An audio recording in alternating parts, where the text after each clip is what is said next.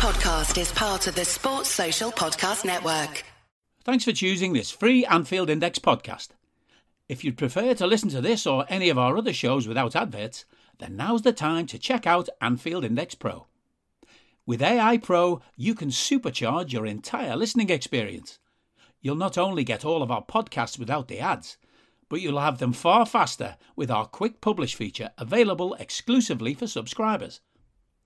AI Pro also puts you in the heart of our sound studio, with an option to listen to many of our shows live and interact with the podcasters in real time as the shows are recording. Upgrading couldn't be easier. AI Pro is available on all popular podcast platforms, and we have our own apps for Apple and Android. Just head on over to AnfieldIndexPro.com and get started today. Hello everybody and welcome to the latest Anfield Index Under Pressure podcast. My name's Dan Kennett, and with me to go through the oh so near but oh so far last two matches of the league campaign. We don't have Gags, we don't have Sai. He's otherwise engaged after winning yet more trophies with Derby Ladies. But I do have the other members of the team to help me go through this. First of all, I got my namesake and our resident data collector, Mr. Daniel Rhodes. Good evening, Rhodesy. Good evening, Dan. They don't make it easy, do they? Roller coasters, goals conceded first, they go down, come back. City go down twice, come back twice, and then you still collect two lots of pressing. And then I was up at 4 this morning collecting them. My word. And we do have our most qualified sports science professional here. He's professor of data science at Middlesex University. It's Dr. Phil Barter. How are we doing, boys? I hope we're fully recovered and ready to go for Saturday. Oh yes, always. Yeah. On to the next one. That's what I say. You know. Anyway, no time to feel sorry for yourself. Absolutely. Exactly. Right. Okay. But we are going to talk about. First of all, we're going to talk about a little bit about Southampton because it was a week ago. We're going to talk a lot more about Wolves, and we're going to talk a little bit about the Champions League final. But we're going to start with Southampton. And just on the Liverpool lineup, so many changes from the FA Cup final. As expected, it went to extra time. It was Saturday, Tuesday turnaround. So short interval. I think am I right? It would have been Wednesday, apart from the fact that there was the Europa League final. Yeah. Is that right? Yeah. Okay. But VVD, none of the injured players, big three, were risked. For Fabinho, VVD, and Salah, none of those were risked. And we had Costas coming in for Robbo, the most exhausted player in history, I think. Yeah, I think you called him that. Was that you, Dan, last week, or was it the most exhausted player you've ever seen in the cup final? So Costas came in. It was Joel and Ibu at the back. Gomez came in for Trent. All change in midfield. Hendo wasn't risked. Naby wasn't risked. Milner was the sixth. Jones and Elliott. First time we'd seen Harvey since was it since Inter? Yes. Was it FA Cup after that? Was it no? Oh yeah. FA Cup. Whichever order that is, but it's one of those two games. Yeah, a long time. Time. And then the lesser spotted Taki Minamino in the front three as well. And none of the starters from the cup final again up front were risked either. So from the start, so I think in total it was 9 changes. Yeah. Now, Bart, you are our resident opposition analyst here as well. Did you call a back five for Saints before in your preview? I did say they played it against City, right? And I thought they might. And got 2 draws. And got 2 draws. So I thought they might go with that. Personnel though wise, I think they were suffering from fatigue as well because the guy who played in the middle of the three hadn't played since March. Stevens? Jelenko. Yeah. Yeah. You know, on the right of the three. You're right. Sorry, yeah, he yeah. he hasn't played since March, and he comes in and plays against Liverpool. And then Stevens has played. I think he played minimal minutes over the past month and came in and started against us. So yeah, it was an interesting. Romero in midfield again is normally their partner. You partner with Ward-Prowse, and he didn't start, so presumably he was carrying something for the weekend. So yeah, it was a bit of a change from them, but system wise, it's what I thought, because they played against City, they would do against us, which meant a lot of the areas we'd identified in the report, we did attack. Set plays, they are not very good at defending set plays. We scored off a set play. Is it worst in the league there? Some at third worst in the league. They have a particular problem around actually either side of their 6-yard of their penalty spot, which is funny enough where we put the ball and Matip scored from. Similarly, they can defend the penalty spot, but not actually either side of it, which is a bit odd, but there you go. They don't do very well in ground duels around zone 14, which is normally where Romero plays. So, and if you look at the build up to the goal, it goes straight through zone 14 into Jota, into the left back area, which is another area they don't do well on ground duels. So it kind of all pieced together, even though the personnel might not have been their first choice. I guess the question is, how the hell did they get 2 draws against Man City? So playing first choice players, I think, might have helped. And even if they scored a counter against us, right? I know it was deflected, but they have a pattern of play that, as we saw at the weekend, again, Villa did it against City. If you are extremely direct with quick players against City on the counter, you can go and score. You can hurt them, right? And that is Southampton did it against us in the first 2-3 minutes. Mm-hmm. Broke from it was a foul, obviously, but they still took advantage, pinged it down the left channel. Redmond jinks around, hits it off. Milner tries to block it and it flicks in, but the break is straight there, extremely direct. He's only got one thing in mind, and that is to drive towards goal. It's what Watkins did against City at the weekend. It's what they would have done against City as well. So it's a pattern of play that works against certain sides. And to be fair, as we'll come on to, Wolves did something similar to us at the weekend. Yeah. Well, I would say that. Okay, so if you're playing against teams which compress the pitch like us and we do it, and City do it to almost greater extent as we do, that you are going to that we all know that weakness to that tactic if you can execute it. If you can execute it, and that's been Saints' problems. And it was evident there as well. They basically haven't really got. Is it Bojo, whatever his name is, plays up front? It's got a limited number. I think it's got a limited number of goals. There, I said in the report, as long as we stop the set plays, we limit their XG development, because that had something like 75% of their XG was from set plays over the last 5 games. Obviously, the big news, Roti, was that despite the 9 changes in this match for us, we did get to see the player shortlisted for the Players Football PFA Awards. How did he do?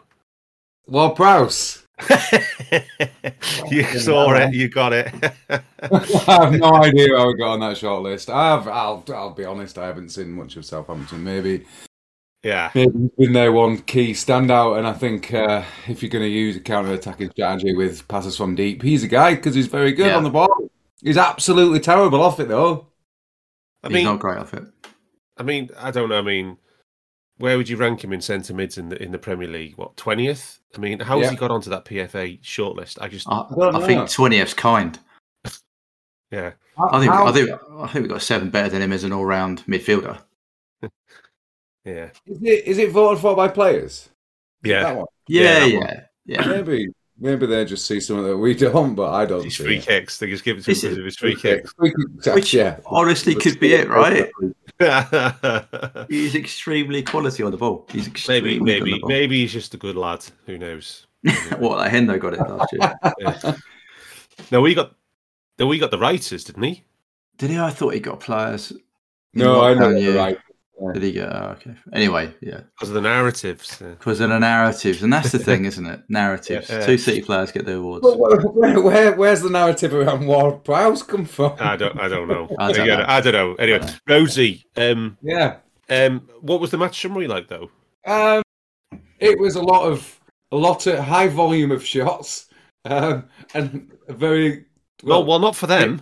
Zero, definitely not for them. 24 shots to 4, 12 shots in the box to 1.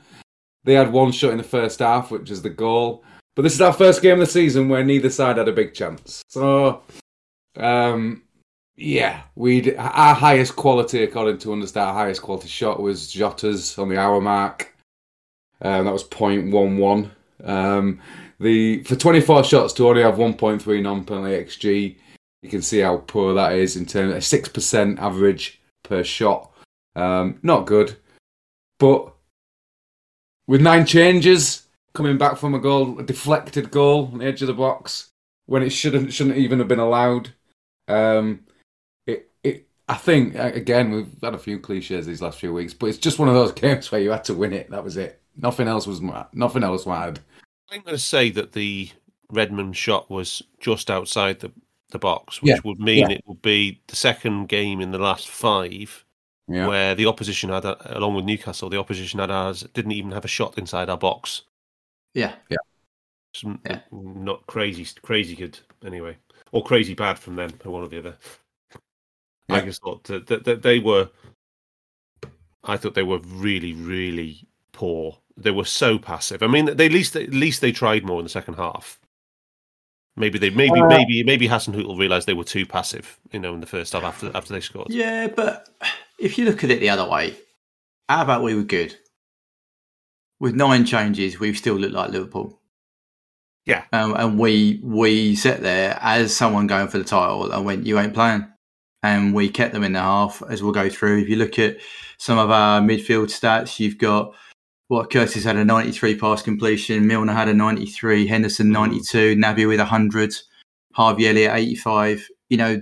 We had a very good units of play. I mean, I thought Bobby's performance up front, we've chatted about how recently the 9 has been, I wouldn't say a problem area, but an issue because of the hold-up play part of it. Yeah. Now, Bobby here put on a masterclass, but Bobby's receiving success rate is the highest I've seen for probably 10 games, 87%. And he received 30. He received 13 progressive passes in that. So, in terms of yes, all right, I agree with you. Saints were passive, but actually, we were pretty damn good with what we put out. Yeah, the passing network is nice. I guess what was missing, Rosie, you collected this match, was just one-on-one pressing all over the pitch. It wasn't group. Yeah, wasn't grouped. It wasn't chain. That you can forgive that, can't you, with 9 changes? Oh, yeah, right? Exactly that. And it's nine changes. What would you can't have a 30-35% group ratio when you've got 9 changes. You've got players who haven't played for 6-7 weeks. You've got players we haven't seen for months. You've got players coming in who haven't played this system. You've got players who aren't fresh. You've got one centre back who's just played 120 minutes. You just haven't got a fluid, cohesive unit of players there, and they're gonna and the effort was there, and we were pinning them back, and the efficiency was decent. Especially, I thought Jones and Minamino were very good in the pressing. So you can't expect them to be as good as what we'll come on to that we were against Wolves. It was between Jones. It was between Jones and Jota for top presser for statistically in this month. Yeah, I mean it was low. There was good intensity, Rosie, like you said, but it was all solo, all one-on-one stuff. But some good amount of possession wins considering the type of opposition we're playing. Yeah, a lot of turnover ball. 5 shots. No, okay, XG was low, 0.3, but still five different shots and 7 counter-attack situations. So, I mean, so there was a lot of stuff trying to be forced. It was more that final ball at the top end of the pitch that was the weakness, right? Yeah, the decision making. Yeah.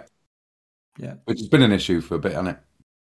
Yeah, but that comes with decision making is neurological as well, right? It comes with fatigue. Your players are, as you quite rightly said, even the guys here who've not played and come in, they've still been involved. Minutes is minutes, and it shows you, doesn't it? So, I think it was post non-shot and non-penalty XG was a fairly high score for a start. What was the non-shot XG from 538, Rhodesy, for this one? 2.9. Let me have a look. 2.5. 2.5. So that was significantly higher than the XG. Yeah. So that's again, that's always what we say is indicative. Yeah. So that's a difference you look at, isn't it, when we're not making the right decision in the final third? So, another one what we were talking about last week. Yeah. So we concede that unlucky goal for 2 weeks. Yeah, obviously it almost certainly should have been a foul, and then there was a big deflection off Milner. I think it was Milner. Yeah. Looping over Alisson. Yeah. But it was a bit of a freaky one. But we respond pretty well. Not too many, Rogie, I think Rogie, did you say the highest chance we had was 0.11? Yeah, Jota on the hour mark.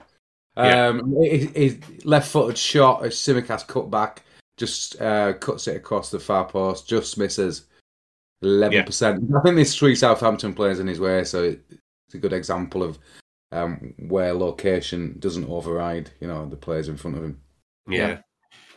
I mean, there was a couple of very low value shots, block shots, particularly, but before we do equalise. But Bart's, it was a lovely little through ball and finish, wasn't it? Oh, it was pretty much like it's a kind of goal we can play. It's good interplay between 2 forward players. And Jota rolls it in, and Taki, as we have said on this pod numerous times, and you've made the point, Darv, Taki is a phenomenal finisher. For something that, what is this? Was that a 0.1 chance? 0.1 chance, and he scores it. But he blamed it. Into the corner as well. Yeah, the keeper's not getting anywhere near. I don't know what the post shot was. I don't know if anyone's got that, but probably pretty high. But it was. It was actually past. It was actually past the Southampton keeper before he actually moved. Before he could react.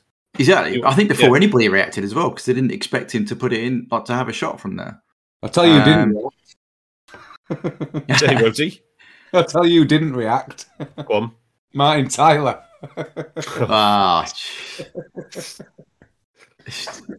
He's such a miserable twat, isn't he?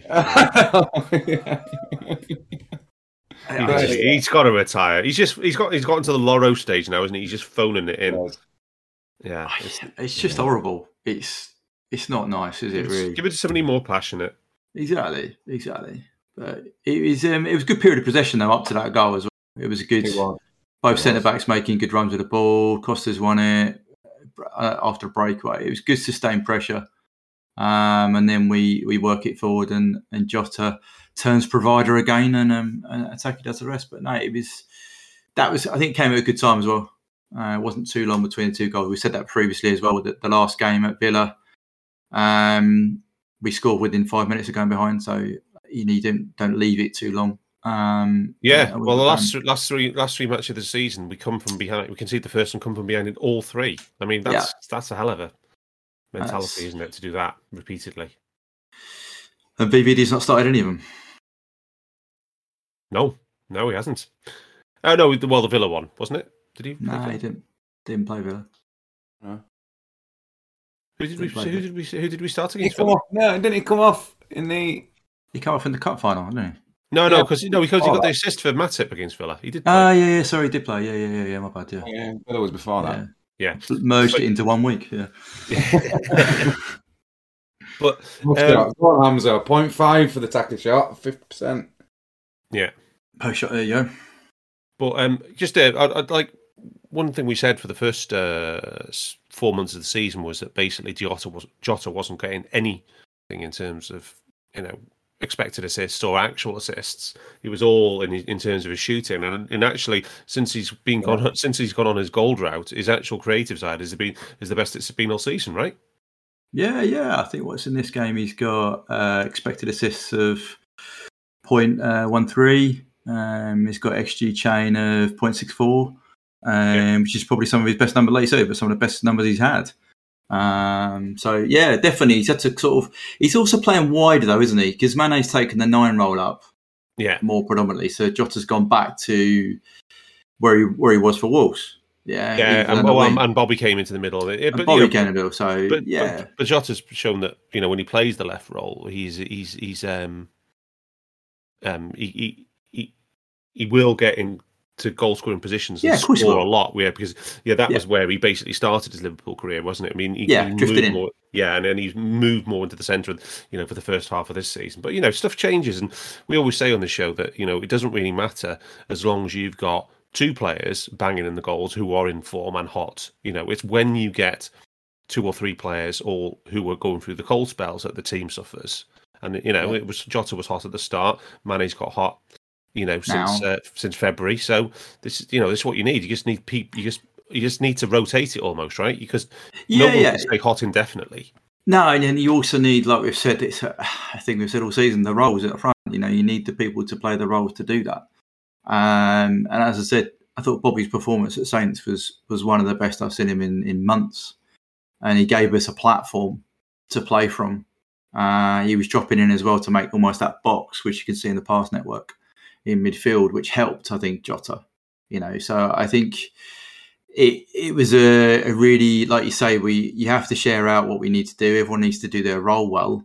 And Taki was the finisher in this setup, if you like. Jota was playing the ball in, but Bobby gave that platform to hold the ball up from the back and then to play out. So yeah, it worked well against Saints.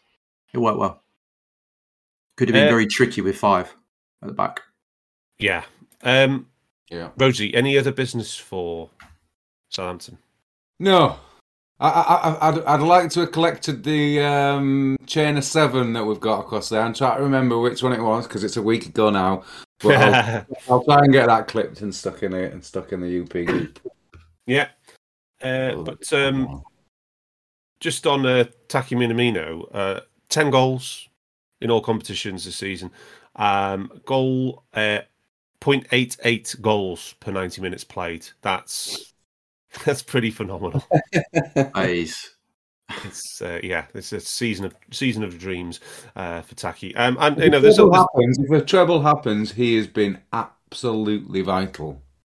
Yeah, absolutely. We said that we wouldn't have won the cups without Taki. Yeah, I just thought. I thought the other thing to note is, I know it was solo pressing, but we were still doing that on 80 minutes. Yeah, we've played Saturday.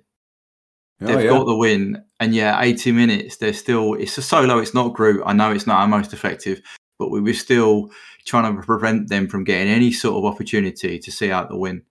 I thought that was real testament to the drive in the team to make sure it went to the final day. Yeah. Everyone contributed. Just having a quick look at Taki on his career as well. He was 31% shot conversion for the season. Obviously, that is hot. But he was 22% last season, and he had 2 seasons at Salzburg of 22 and 20. So he's not. Wow. So his career shot conversion is now 19%. So that's incredible.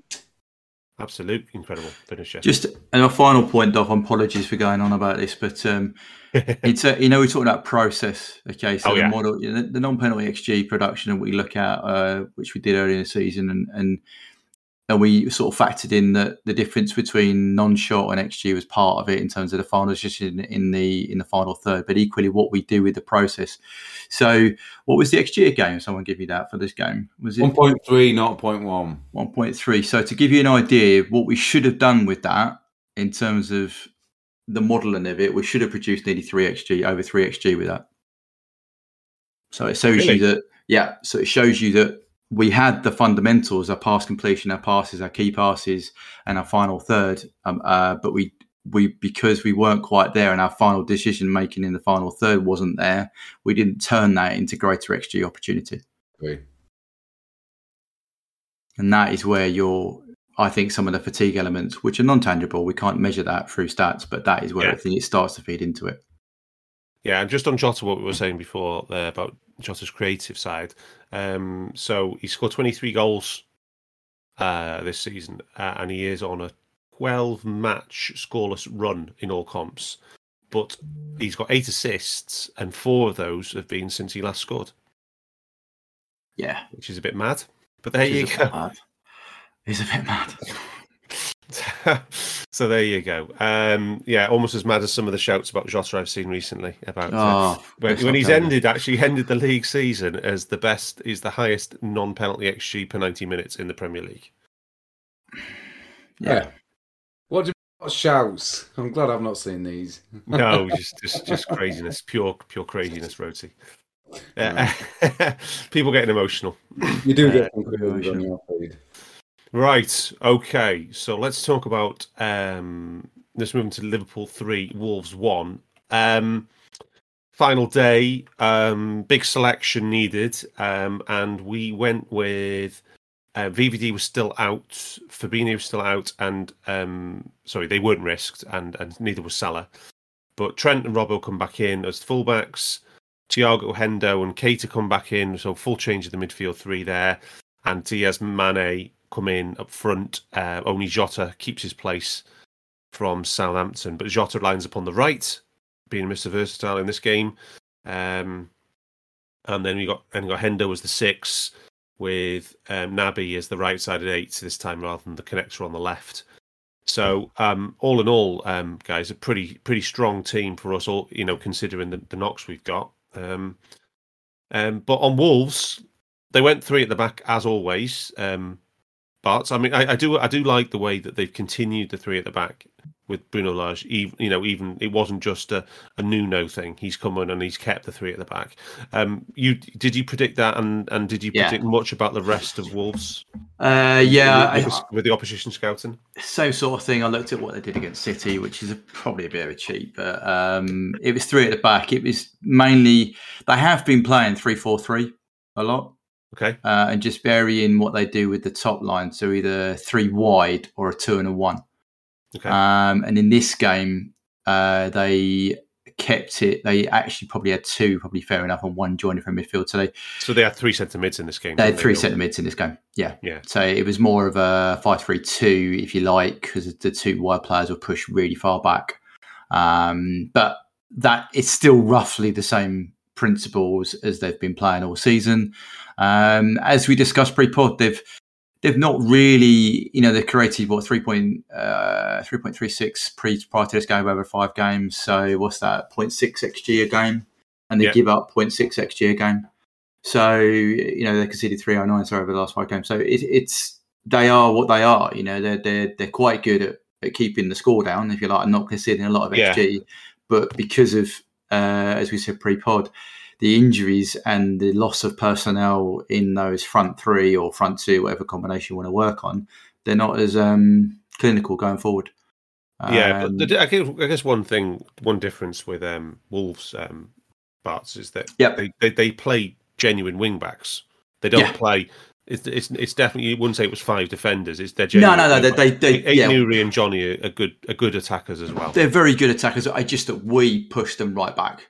Yeah. And I think they were prepared for that, though, because tactically, as we chatted in the chat, and we can chuck the fast maps in there, they were looking to go direct, or Neves was going direct into left and right, into either forwarded split. They played split, the 2 up front split. So they normally you 2 would try and stay close to each other, if you like, so that if one won the ball, there'd be another one round the typical, not quite a big man, little man, but they're not down and play on from that. But what they did, they split the 2 front men, so Neves had 2 targets to hit with a ball straight out as soon as they won it, and he'd go straight into them. If they held it, they held the ball up, they would go and join in, support, and get the whole team up and give a bit of a break by recycling possession. And if there was an opportunity to break, as in the first goal, then they would take it and they try and do something as a 2, which is what happened with the first goal. But generally speaking, and that was their pattern of play, and they were extremely good at that, because Neves is very good on the ball. He is, and he was the top target, unsurprisingly. I'm just going to find the targeting dashboard now, but it was over 30. It was the number of targets on. How did you see it, Roti? Because we tried his best to cut off that link between their only real threat. But he's so good. He's so quick. He's so good at shielding it, but he's so good, a bit like Thiago, of a little body swerve turn to just give himself enough space to give it. I think if Phil puts his pass map in the group, you'll see that he had a few fails, but that's because the players weren't getting. And the ball itself was quality. The balls that they were playing, he was playing in particular, were quality. Who was it who's targeted him the most? Mane. Mane, 10 times, yeah.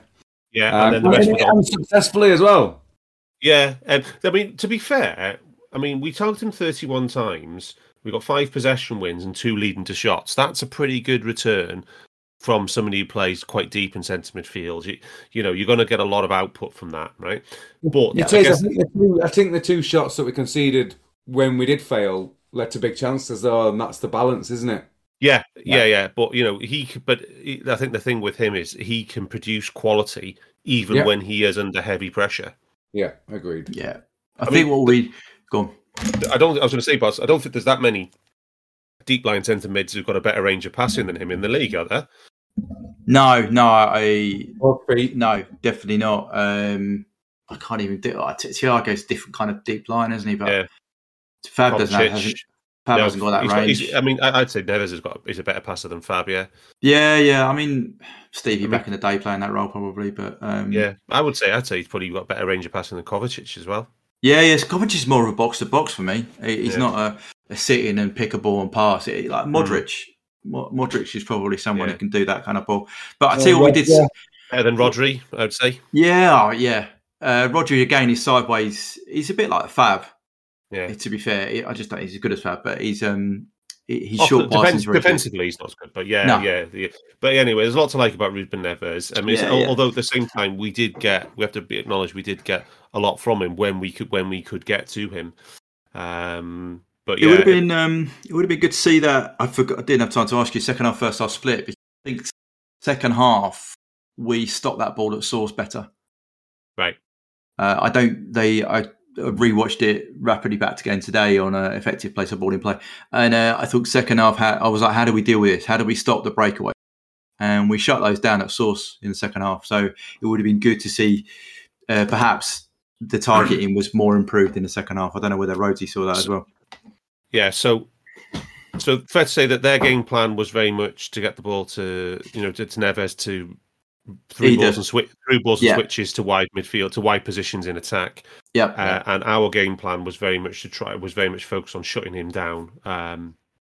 But we do concede really early. I mean, Rosie, it's fair to say that the crowd was absolutely cock-a-hoop at the start. The atmosphere was terrific, right? Unbelievable atmosphere. Do you want that summary before we go on to the goals? Oh, yeah, go on. Yeah, go on. It's a good one, especially with the pressure we're under. And as Phil's just mentioned there, this is what I can't quite get my head around with Wolves. They've been so good defensively, but so limited in terms of going forward. In this game, they seem to give all that up, and they were up for a little bit of a basketball. But yeah, 3.2 XG for us to 1.2, one of our best in weeks.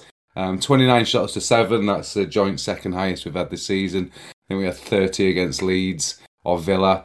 7 shots on target to 5, though. Someone saw the shot quality in terms of accuracy wasn't too good. 4 big chances to 4, though. To concede 4 big chances from 7 shots isn't good. But we were taking risks. 61 penalty box touches to 15. That's the 3rd highest this season again. Our first defensive error. Strange how Opta have given him this, but I think it's good that they have. For Kanate, for the one that led to the goal, for them. George, this is quite a good discussion for anybody new listening, right? Go on. Why do you think that's a strange one? Do you want to... Because the defensive error metric is supposed to be on the ball defensive errors. He doesn't touch it. And he doesn't touch the ball. But he makes a huge positional error.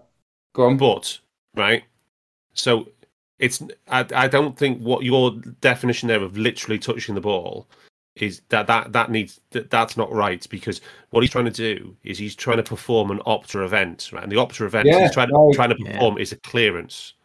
right? Yeah. And he basically fails. He gets under it. He completely misjudges it.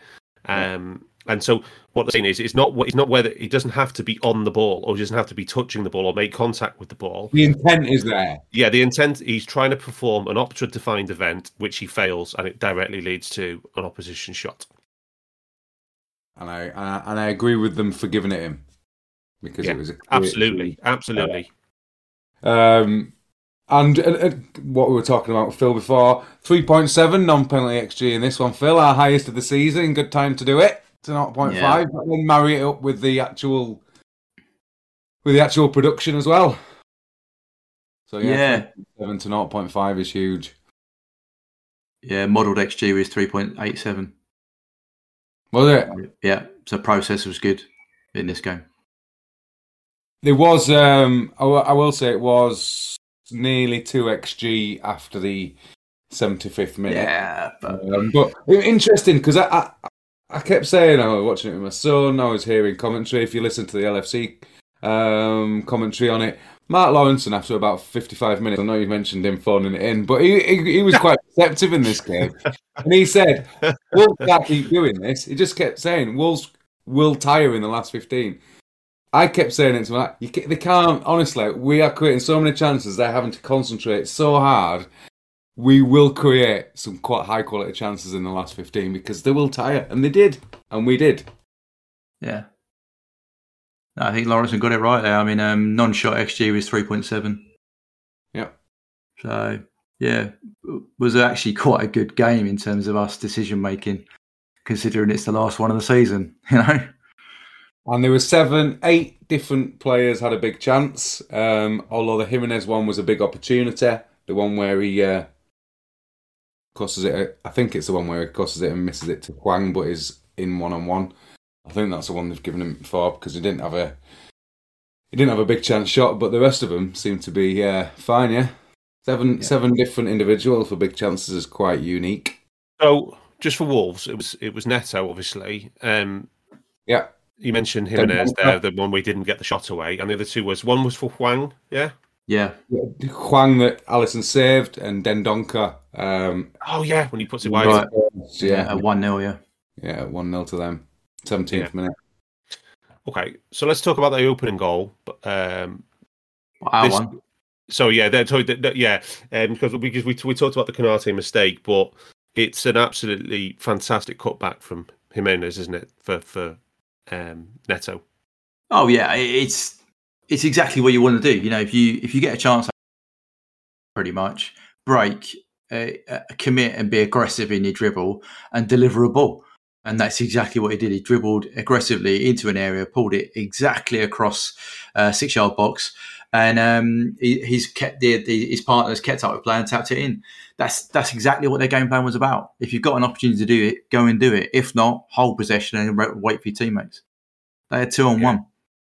And it wasn't offside, by the way, for all those who were worried about it, because it was from a goal kick, and you can't be offside from a goal kick. The amount of people who don't know the rule, even our fans that kept saying to me that's offside, or was on TTT saying that's offside. No, it's not. It's not. Yeah. You mean from a dead ball goal kick, not going like out of his hands. But that's from a restart of play. Sorry, Dolph. Yeah, restart. So I guess the next big event after that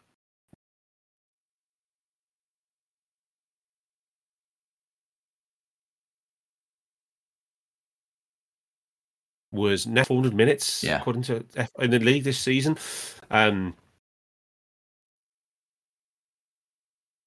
And so, I do remember him breaking onto the scene, and a couple of years ago when we look at the stats profiles of him, and you're thinking like this lad is profiling at somebody at age 19, 20, who's potentially going to be like somebody we should be interested in. I mean, he was very, very similar to, say, for example, Jota, amongst others. But you look at him now, and he's still only 21, but he's really bulked up, and he's got But to see him go off like that was a massive boost for us, I thought.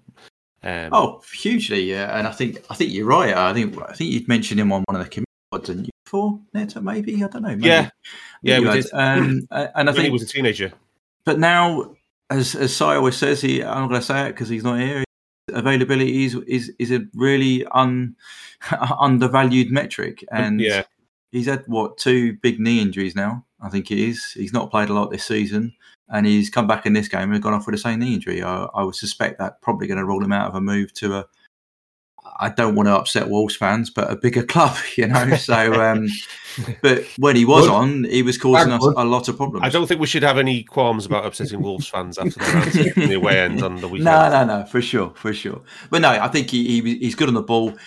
To be fair, he is a very characteristic Wolves player of recent years. They've brought very technically good players. Adame was a bit of a outlier, should we say? Yeah. But you look at their midfield, Dendoncker, Neves, who's the older guy? I can't remember his name. Coutinho. All technically superb players. So he kind of fits in with that mould of superb, technically gifted players. I would say, Dan, before we went off, we did have a big chance with Diaz, didn't we? I was going to say he was put through. Oh, sorry, I was getting the timing wrong. I thought it was after. Sorry. Yeah, that was in the 9th minute. Yeah, great assist by Matip. Lovely floated through ball. Yeah. Should score. Should score. Yeah. Should score. Yeah, for sure, definitely. But yeah, I've never seen 8 big chances all from different players. That's definitely a new one on me, Rudy. I haven't seen it either. That's what I bring it up. So after he goes off, I think we do play extremely well in the attacking sense, Rhodesy, in that whole of the first half. I mean, the concern would be is that to be fair to Carragher, he was calling this pretty early on comms. He was basically saying we were attacking. They spent the whole half attacking like it was the last 10 minutes. And, yeah. But we were extremely aggressive, and you collected this one, didn't you, as well? And it was a big pressing game, huge. Well, you noticed it, Dan, because I don't know if it's nerves, I don't know if it's anxiety, I don't know what it is. But when I was watching it, I didn't notice how aggressive we were in the pressing. And I said to you, we were talking the other day about when we're going to arrange the pod, and you said, I think there's going to be a few. I said I didn't think they would, and you said there's definitely going to be some pressing stories in this game. So we sorted it, and you've worked extra hard today to get it done. And yeah, you were right. You have to be aggressive against a team like that. You have to keep showing. And it was high. It was the high press zone that we like. More than a third in the high zone, but not in the box. It was genuinely just between the edge of the penalty box and when the mid zone finishes. So if you have a look at if you have a look at the heat map for the pressing, look where that red. It's like basically a red on basically on two deep lying midfielders playing Woodbridge. Yeah. Because that's exactly what it was. But if you look at the pressing chain as well, that's really unusual to see that much pressing chain all the way across the third. Yeah. That is mad. There's like a wall of chain. The players working mainly 2s and 3s, obviously. But the pressing chain was was at a normal level in this way compared to say the previous match against Southampton when it was nearly all solo. But yeah, it was. And then 6 shots from pressing in total. A total of 1.2 xG. Now a lot of that is Robbo near the end, but the Diaz shot was from pressing. What do you use for the under? Do you use understat for the values? Yeah, except the Champions League where we get the because they don't do it. We have to get from info goal. Yeah, 0.47 that was. I still thought the counters as well. We were creating pressing, and it's hard to counter against the side who were that deep. But like Phil was talking about before the pod when they were like pushing us up and keeping control of the ball. But then as they was edging out, we then suddenly win one and then hit them on the counter, and then occasionally the final ball doesn't come off. But yeah, it was a really aggressive press. Every last bit of energy we had in this game we expended. I thought the subs helped as well, because when you bring on fresh players like Mo Salah, it's going to. Well, let's hang fire on that. Ridiculously good. Yeah. Mane was good. His link-up play, it's been discussed, but his pressing was superb in this game. Yeah, and this is one of those things I do have to highlight. This again is that there is a difference between the way we collect the pressures and the way that StatsBomb do it off the video. Because Mane on StatsBomb only had 17 pressures, and the top for them was Keita with 19. Now Keita got 29 from us; he was second for us in volume, but Mane got 36, so he got double what StatsBomb gave him. And one of the things we've looked into, myself and Bart, trying to understand the differences, is that, for example, with StatsBomb, if you're pressing somebody and you make a sustained run, say for about 2 to 3 seconds, StatsBomb will only credit you with one pressure. Yep. Whereas we will collect each opponent that pressed within that 2 or 3 second burst. Yeah. And there was quite a bit of that in this match from Mane, wasn't there, Rhodesy? He'd go after one, and then he'd have to go the next one, and then the next one again. So did Milner when he came on. Right. Yeah, I mean... He was doing a bit of that. You mentioned Mane was good up front, though. He's got 83% receiving success. Yeah. You know, that's good. You know, that's good for Mane. Jota was in the 80s as well. It was good. He did his job well on and off the ball, I thought, in this game really well. It's just unfortunately he was offside for one of the chances. Mane won possession 6 times. 2 of his presses led to a shot, and 1 led to a counter. What else do you want? That's Firmino level. That's and then it is. Maybe a bit more in groups for Bobby, but yeah. But let's talk about the goal because it was an absolutely sublime equaliser. I think this is my favourite assist of the season. I mean, there's a few more to go through. I did ask my Twitter followers. The most popular answer seemed to be Mane for against Man United, against that fantastic. That's my favourite. Is it? And there was no look dink. There was also a Salah for against Man U away. A Salah assist, I think. Yeah, for Mane. Yeah. And some people mentioned Hendo for Salah at Old Trafford. That was another good one. So was it this season only, Darth? Yeah. Assist for the season. Hendo at Old Trafford away was pretty decent. Yeah. But your favourite was the team move where Mane does the spin pass layoff. Yeah. That was mine. But this one's magic, isn't it? But this is one of your 8s. Getting into the attacking half and basically bypassing packing stats would have been, I think, 6 on that.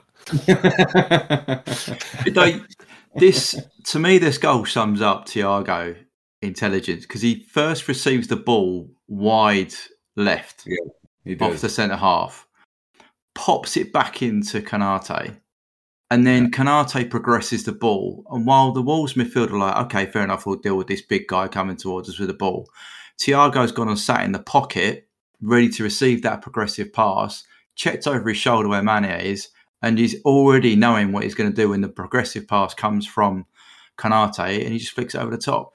That is all you need to know about how intelligent our left 8 is. And it was all about Thiago's movement in that. He also, by popping, being there to receive the ball in the left wing, it increased the width between Wolves midfield, which meant the passing lane was more for Konate to drive into. So it's absolutely perfect play from Thiago. He makes the space bigger for his teammate to thread the ball through, which he's also going to get on the end of and flick it into a glorious assist. That's exactly what our connector should be doing. Yeah, and it was perfectly weighted.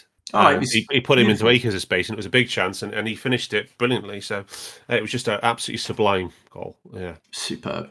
Now, not long after that, he feels he gets his little tweak. Now, do we know what it is, Bart? Have you got your ear to the ground? And you got the jungle drums out on this yet? Do we know the prognosis? I was chatting to Gags in the fatigue index part about it because the bit that was released was really strange language to me. It said minor Achilles injury or something, and then it was later it was bruising in the area. So it's the club. The club is clearly putting out some, a puff piece. Not should we muscular. Say? No, it sounds like there's bruising in the area. If you look at the taping before the game from the warm-up, which thank you to Patrick for finding the image for me, it shows that they have K-taped that area up, which suggests they are managing some sort. I mean, without that's usually from a kick, right? Normally from a kick, or they're trying to deload an area. which could be the Achilles, but without seeing the full extent of tape because he had the socks on and the warm up, you can't see what particular area they're taping up and moving the load from with the K tape. Can I ask a really important professional question? Is this the kind of injury that can be mitigated in emergency situations by a painkilling injection? And that, without knowing the degree, I wouldn't. Yes, you could. Right? I'm not going to be frank. If you're bruising, yeah, it's a risk. Right, because did he tweak it when he tried to put? He played a pass, didn't he? But he also gets kicked. He does get a kick earlier on in the half. How it is. So I don't. Without knowing the full extent of it, I couldn't say, "Oh, we're going to take that risk." If it was a really low minor one, yes, we could take that risk off. But you definitely know if we do give him a painkilling jab and he does line up against Real Madrid, then Casemiro is going to kick him in the first 2 minutes for sure. And this is where I think the club, but that's where the club have played it. Really, anyway. I think the club have put out that for a reason. I think they've said certain language to try and put it away from where it is. Right. But yeah, if it's an Achilles, right? Okay, the problem you don't want to take risks with Achilles is, as you get older, the elasticity of your tendons and your ligaments gets worse, so you get stiffer. Yeah. So if you get an injury in that area, an older player, it's really hard to get back to the levels, and you need that particular tendon to create the power. Right? Yeah. It's not like when you're a youngster, the guy at Palace who did it. Yeah, he did his Achilles tendon. He's back playing now because you've got the full range of elasticity. So it's quite a serious. I'm not saying it is serious. I'm just trying to give a context of why I would be more concerned than if it was just a normal bruise. Yeah, that's what I'm trying to say. If it is the actual Achilles, I'd be like, I think the club would be really weighing that up and talking to the player because it's more of a risk than if it was just bad bruising. But then at the same time, he doesn't play internationals anymore. Well, no, he's picked, isn't he? He's probably going to be in the squad after. Oh, is he? All right, okay. And then then he's got the whole summer to recover. But he has. So yeah, from the evidence that's out there, it looks like the club are doing their usual PR of pluffing it around, but it does seem to be in that area from a kick. He's got bruising. The extent of it, we don't know. But not the hamstring, which everybody first thought, is it? No, it's not the hamstring. No. Good. I wouldn't. Yeah. Then he would have definitely been out. He'd definitely been out. Yeah. So, and just on a technicality, would it be cortisone that would be used for painkilling injection these days, or not? Still is. It still is, or a steroid. Yeah. Okay. Right. Okay. Watch this space, I guess, on that one. But yeah, he does get the kick at this point. We continue. We got 2 more presses leading to shots in this half, Rhodesy. But then Wolves, as will be the pattern either side of half time, their counter-attacking play was fantastic, and I thought they played us as well as any other team have played us this season. We mentioned Spurs, didn't we? Who have been the best teams at Anfield this season? Spurs definitely, City obviously, and Wolves. Many other teams. Brighton did it. Brighton, that's it. Yeah. And Lallana managed to get him between the lines, didn't he? Remember Lallana and Trossard. Yeah. But was Brighton more? I don't know. I didn't do that game. I probably Wolves and Spurs and City went at us. Do you know what I mean? They had a tactic in different ways, but they had a tactic to go and score. Yeah. Whereas I think Brighton might have been more contained. Oh no, but Brighton, but definitely played, but it was different. It was not what we're talking about in these games. Is the the spring in the counter and whereas Brighton played a possession-based game and got 2 players in between our defence and attack, and maybe between Hendo and the back line. Yeah, this is the Alisson save, but in this one, I think we were really trying to pressure them. It was just before half time. I think Kanate commits too much again, and Juan gets away from him, and Matip can't come across to cover. But it's a superb football from Johnny. And that again, I think it's with his wrong foot. But it's the intelligence of Wang to know that it could come, and it's us committing tactically to press in that exact zone where, if you look at the heat map, it's the same zone that the pass comes from. So we're doing what we'd planned to do, and they did what they planned to do, but they executed it superbly in this. And then obviously Alisson does what he does, saved a big chance 1-on-1. Yeah, unbelievable. Yeah, and then I think we got the Dendonka one mixed up with that, because the Dendonka one was before we even equalised, wasn't it? And I thought that was in. I don't know about I you. did. I was having kittens at that point. But that was a big chance, right, Rhodesy? Not as much City fans. That was what? That was a big chance, wasn't it? Yes, the Dendoncker one. Yeah. Yeah, that was a big chance as well. Neto gets on the end of the through ball, doesn't he? I think that's a Neves through ball. And then he cuts it back for Dendoncker, it's a great run. It is. I thought Hendo played well in this game, and I don't even think he could catch Dendoncker in this one because it was a powerful run to get to the edge of the 6-yard box. It was Robbo, wasn't it? That wasn't covering Eno. It was Robbo. It was a post. But the thing is, I think you're right. Hendo didn't do too bad in this. I think his passing was okay in this game. But we know that Hendo has a slight mobility issue with runners past him, right? And if you're playing a tactic where the third man runner is going to come past your 6, then you don't really want Hendo playing that 6. It's just we had to play him there. Yeah. And he did what he had to do. I thought we came out second half and had a real, to use that horrible phrase, but had a real go, like put massive pressure on it. We had really long periods of play. I mean, the other Mane offside goal. Beautiful move. That was a great move. But that ball was in play for 2 minutes, 7 seconds. Yeah. Now was that the possession time? Was it? That was it. That was ball in play time. We definitely tried to control it more, didn't we? And that's what I'm saying. So we came out second half and we had several. I mean, the goal for the Robbo goal, the ball was in play for 3 minutes 42. Really? Right. So we had long periods of possession of over a minute. And I know this because when I do my rewatch, I do it on effective ball in play time, and it gives you the timestamp on that segment of play you're watching. So there was, and I was looking at this going, wow, these are long segments, and they're literally like minute and a half. Which software do you get that on, by the way? Y-Scout. All right.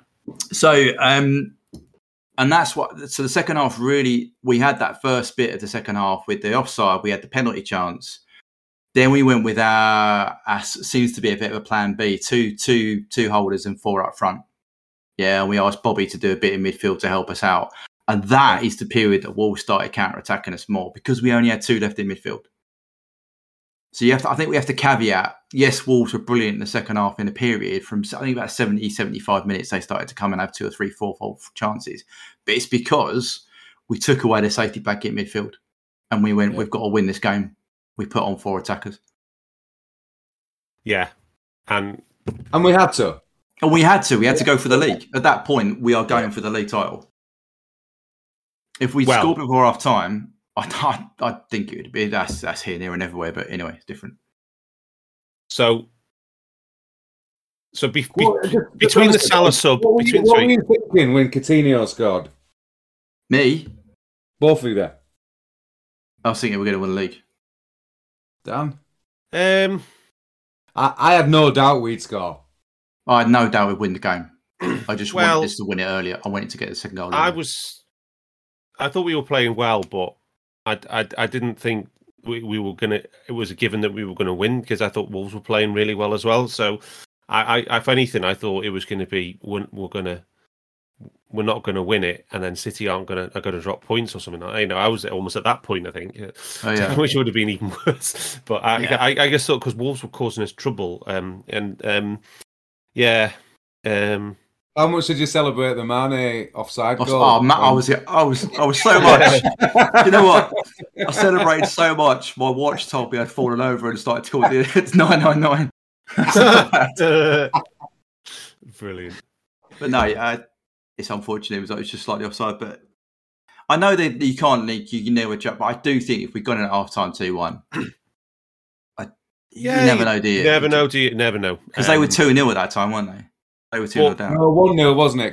I know this isn't a City pod, but they also when they played Fernandinho at centre back, and then they finally rectified the mistake. They brought Zinchenko on. They played properly. They played 2 fullbacks, and they created loads and loads of what you'd normally expect. So it was almost like Pep hamstrung himself with his initial selections, and Watkins and then he fixed it. Glorious chances in the first half. Watkins did. I don't know why I watched the City game. We're not talking about City. Right, so let's finish off first because this was a bloody hard enough game for us to win anyway. Yeah. So we do like for like with Jota for Salah. Salah comes on instantly. Does he have a big chance, Rosie? Do you think he gets put through? And do you think that's a big chance? No, Yeah, it doesn't go down as one. The only big chance that he Is it an opportunity? is the goal. It doesn't qualify as one. Not Opta don't give it as one anyway. It's just Which because he one? cuts back inside into danger instead of into volley. Well, I think I don't think he gets a shot away, and I think because it's the end of the box and someone cuts him off, I'm guessing that they don't give it as an opportunity either. But it looked like a big chance, didn't it, when he's clean through? Do you mean the breakaway one? Yeah, when he's lining up that's from a press. That's from a he's press lining as up well. Cody. Yeah, lining up Cody, isn't he? And then he ducks back inside and Bolly's there to cover, isn't he? Basically. Yeah, just as he's taking the shot. I think does it go down as a block shot? I think so. 9% chance. Yeah. He's got a 0.2 on 68 minutes, Salah. On the edge of the box. Yeah. 0.06 on understat. Yeah. So, but at that point, then that's when you say we gamble. We take off Naby and put Bobby on. Bobby, let's be kind, isn't very good with the ball in this match when he comes on. No, it's what was his pass completion? 50%, 67%, 75%. Oh, wow. Okay. But you got to remember, this is because I watched this. I thought it was going to be horrendous, right? But actually, for the last 10 minutes, he's brilliant. Okay. He sets up Robbo's goal. Remember? Oh, right. Through touch play. So he was horrendous for the first bit. It's just between before we take the lead when he's horrendous. Yeah. I mean, he was like a trampoline, right? It was going into him and it was bouncing up. Yeah, but then something happened in the last 10 minutes. His touch was a lot better and his control. And it says without him, we don't score. Robbo doesn't score. His pressing was poor as well, Dan. Yeah. Was it? 62% efficiency. So this period, Bats, when we gambled, how did you see the Wolves counter-attacking? Because there were so many opportunities for them, right, where they didn't get the final ball, they couldn't make it, they had men in space, and it was pretty harem-scarum stuff, wasn't it? Yes, but I think it was. Don't get me wrong, and they were 3-on-2 for a lot of the time. But our ability to defend 1v1 came to the fore. Right. Whoever we had at the back knew how to deal with the player with the ball. Okay. And they cut off the options and made the pass they had to make or the shot they were given to make difficult. If you're playing a back four that are not used to defending 1v1, that wouldn't have happened, and you would have seen them stretch play, allow the back play to be stretched, and the advantage in opponents, 3v2 would have been made to count. But we didn't do that. We became solid. So the one player would take two, if you like, and one would go to the ball, if you like. But we didn't. The distance between the two wasn't massive, so we didn't become stretched. We were still a defensive unit. It meant that the 3v2 was actually more of a 2v2. And the options were cut down. So we made sure, and we made their play predictable by our ability to defend 1v1. And we did that very well, actually. There was a couple of chances here and scarum, I get that, but you're going to get that with some of the takeaway. But generally speaking, I thought our ability to defend 1v1 and make their play predictable came to the fore. Okay. Don't get me wrong, I was still panicking, but it was good. On a second Juan was pretty useful. I mean, he was Minamino's old mate, wasn't he, at Salzburg? Yeah, but he had long ways. It was Minamino, Huang, and Haaland was a front three. Not bad front three. Not bad. But their shots were from this. The Huang shot you're talking about there is 0.1 edge of the box. Yeah. Yeah. The one that's more, I mean, even the one that's allowed in the box is only 0.03 on 74 minutes. So, do you know what I mean about we limited? It was their no chances. opportunities, wasn't it? It wasn't really the shots. It was the missed opportunities. They had a 3-on-1 that didn't end up in exactly. Well, and we forced them to make. Yeah, we forced them to make the wrong choice. I Jimenez made a bad pass. I've got 5 notes from after the Cater sub before we score. I got 5 notes for Wolves. Yeah, I've got a bit. Yeah. There's the Huang shot tipped over, first of all. Yeah. That's more straightforward. Yeah. That's 71. Then there's the Huang header, 74. Yeah. Which we've discussed. Then there's the one which doesn't come out with a shot, which I think is this the missed opportunity 75 minutes, Rhodesy? Yeah. Yeah. And it goes ahead of Huang, and he can't get anything on it from the cross. Just hit it too hard. Yeah. And then there's the one on 80. Salah's shot blocked. Then Salah has 2 shots in that period of time. Yeah. 79, yeah. And then it basically Alisson forces Dendoncker wide, doesn't he? Yeah. And cuts down the angle and makes a good save. Yeah. And then there's another one with Aït-Nouri just after that. So, did I miss any? Have you got any more noted? No, because Newry again is a 7%. I think Newry's outside the box. That's not what I worry about. Yeah. All right, but let's talk about the one that did go in. It was another set piece. We didn't even talk about the Matip one in the last match. So I can't believe we missed that one. That was a bit of a loopy one, wasn't it? Yeah. Bit of a freaky one. It was still into targeted area. It was still outswinger into targeted area. So outswinger to Matip. It was flicked on, and then it's like Walker Peters headed it onto Matip's head, and then it looped in. I thought Matip puts it straight in on the replay. I'm not having that. You're not having it, all right. I've watched it a few times, but it doesn't matter, does it? We still put it in the area when it's put in, basically, is what I'm saying. But this one, this is another outswinger to Matip. Big contact, big back solid zone. Yeah. Yep. And then clear off the line. 3 shots in total before we score. Yep. Yeah, because Matip heads it towards goal. It's clear off the line. Matip gets to follow up. Yeah. And then does it go out to Mutt? Salah scores. And then Salah. Yeah. And it's about 0.7, is it, Rosie? 0.7, 0.69. Yeah, scruffy, but who cares at that point? You thinking that's the But City are already ahead by this point again, aren't they? So about a minute before that, they scored. Yeah. But just something we've been talking about all season on the set pieces.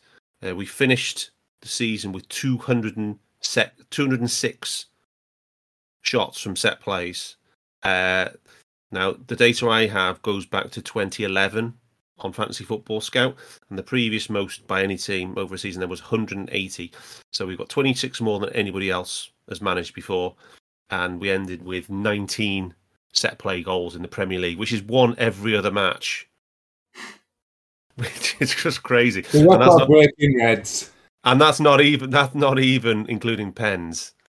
So that's just free kicks, throw-ins, balls into the box from corners and set plays and stuff. Yeah, one every other match. That's when you put it like that, but that's pretty nuts. It is, and we have chatted a lot this season about marginal gains, and that is an area we've worked on. Annoyingly, I don't know whether you saw much of City top on corner goals. I think it is, but it's all.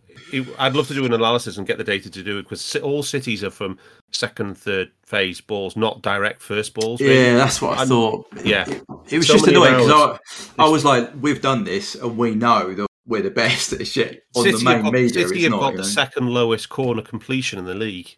Yeah. So it's context, isn't it? Yeah. So it's a different type of threat. So you could do ours is all around winning the initial ball, winning the initial corner in, and getting headers on. Yeah, into areas to then create from that. Yeah, and ours are systematic. I know so some of it's variability and luck and the rest of it, but I do generally think we aim for areas that are weakness of the opposition. I think we've shown that time and time again, and we aim to have the right player at the right time to get a head on goal or knock it down. And we vary our attack in terms of in or out, depending on the opposition as well. Whereas I think City, I haven't seen the data, but I would imagine from what you've just said, it's very much put it into the area, and Rodri seems to have scored a few from headers. So, a traditional way of looking at set pieces. I think if you're scoring a goal every other game from a set piece, both teams, I think there's definitely marginal gain systematic elements to both teams as success this season from set pieces. I don't think we can say ours are and theirs is... No, I think that's fair, right? Yeah. It also goes back to... I think you guys have said... They haven't conceded any. Have they conceded any? That's what I was going to say. Don't think they have. To win the league, to win the Premier League, you've got to be good aerially and you've got to defend set plays to attack set plays. Yeah? Those are some of the tenets of winning the league. No matter how your pattern of play is in between the boxes, You have to dominate both boxes to win the league. Yeah. And still, as you just rightly pointed out, we shouldn't dismiss City like that. They do that as well as we do. They dominate both boxes. If that one point we could talk about set pieces, we could talk about penalties, we could talk about off officials, we could talk about injuries. There's so many factors that go into both teams being this good. Yeah. It's just, unfortunately, it hurts to say after 2 seasons when we probably should have won it and we haven't, how painful it is, but it's just a little bit of random. Well, like a De Bruyne deflected goal at Anfield, I think, ultimately for me, is a 3 point, because that's a 3 point swing right there. Or Fab missing an open goal in the last 2 minutes at home. Well, again, that's another 3 point swing there. So, yeah. But yeah, let's just talk about the last little stats line for the season. Another theme, obviously, Rhodesy, the last goal of the season from pressing. Hey. A group press in the penalty box. It was Salah and Bobby. That's a counter press for you. Salah and Bobby. Yeah. The old firm. on Ait Nouri, I think it was, and Robbo just pounces it in. There were a couple of Wolves players involved, but it was mainly on Nouri, and then it's cleared and worked really well. But I've got our pressing stats for the season in terms of just to give some context to. Do you want to hear them, Rhodesy? Yeah, these are superb. We were talking about these before. So we have ended up with 167 shots from pressing this season in all comps. The ones we collected. We don't collect some, the early round League Cup and FA Cup, that kind of stuff. 32.5 expected goals from 167 shots gives you an XG per shot of 19.5%. That is extremely high. The league average shot quality is just under 10% for it's all teams, all shots, just under 10. I think it's about 9.8%. Rhodesy, what's our shot quality this season? 0.123, so 12.3%. Yeah, and so ours is 19.5% from pressing, 12.3% all shots, which means the uplift from pressing value is 37. Shots from pressing are 37% more valuable on average than shots from just all shots. And the other way you can see the value of pressing on the shoot is on shot accuracy. So we are 65 of those 167 shots have been on target, which is 39% of shots on target, and our shots on target rate for all shots is 32%, and so that's an uplift of 17% for shots which are on target via pressing. So I think Klopp knows what to do. Well, it's the best playmaker you'll ever have, Rhodesy. Yeah, how many times have we said that? If we had someone collecting how many times we've said that over the years, I'm going for 100. Yeah. So people, we always talk. Maybe one of those things we always say. Well, people talk about the high line, and it's always the risk reward. Maybe we can quantify the risks. We can quantify the rewards better with this. Get it on Twitter. Yeah, I think I'll put something out, to be honest, on this one. Yeah, I'll pull it together.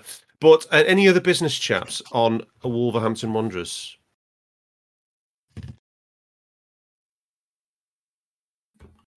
No. Yeah. Well, we're too more important things to look forward to. Right. Anyway, so we've had a suggestion that we do a little stats preview for the cup final, and I think that's a really good idea. Rather than trying to do something now, Bart's to do maybe we could do something on Thursday quickly. A little 20-minute pod, 15-20-minute pod just on a preview. I agree. Have a look at the diary. Yeah. Yeah, but I'm appearing for those who want to know where I am next. I am on the committee pod tomorrow with Dave. 3 in a row. Cool. With Dave Hendrick, Gags, and Mo Chatra. So that is going to be fun.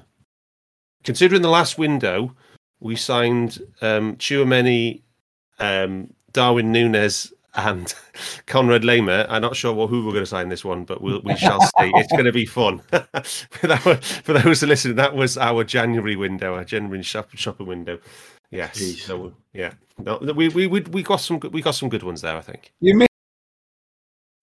I'm only joking. What's that? I said you missed Diaz.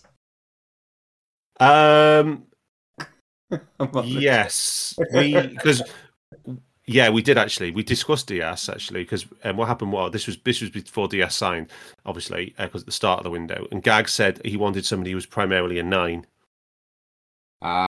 Right, and then so Dave's shortlist was primarily 9s, hence Nunes. Although he can play wide as well, but yeah, he's not bad though, Rosie. That chap. Remember when we played Benfica? He didn't seem. All three are superb now, and I'm not arguing with the target. But yes, we will try and fit in a quick preview for Real Madrid, and we will put something out for subscribers. Yeah, we definitely. Otherwise, thank you, Rosie. No worries. I am not here for next week. Gags will be hosting. Somebody else will be hosting. I'm not here, so this is the last you'll hear of me on the season, on the review shows this season. It's been a blast. We are. Cheers, it's been Dan. emotional. Cheers, Dan. It's been a blast. 92 points. We still didn't win. It's just what can you do? Band for morning football teams. But for those going to Paris, stay safe, enjoy the ride, and all the best. Up the Reds. We hope you enjoyed listening to this Anfield Index show. Please be sure to subscribe to our channel so future podcasts find their way to your device automatically. There's nothing quite like fan engagement, and we'd love to know what you think of anything discussed on this show. The best way to get in touch is over on our free Discord community, where both podcasters and listeners debate the hottest LFC topics 24/7. Sign up free now at AnfieldIndex.com/Discord. You won't regret it. You can also follow us on Twitter at Anfield Index and find us on Facebook by searching for Anfield Index. Oh, and before you go, we'd love it if you could leave us a 5-star review on your favourite podcast app. It only takes a couple of seconds, and it means the world to the people who create these free shows. Sports Social Podcast Network.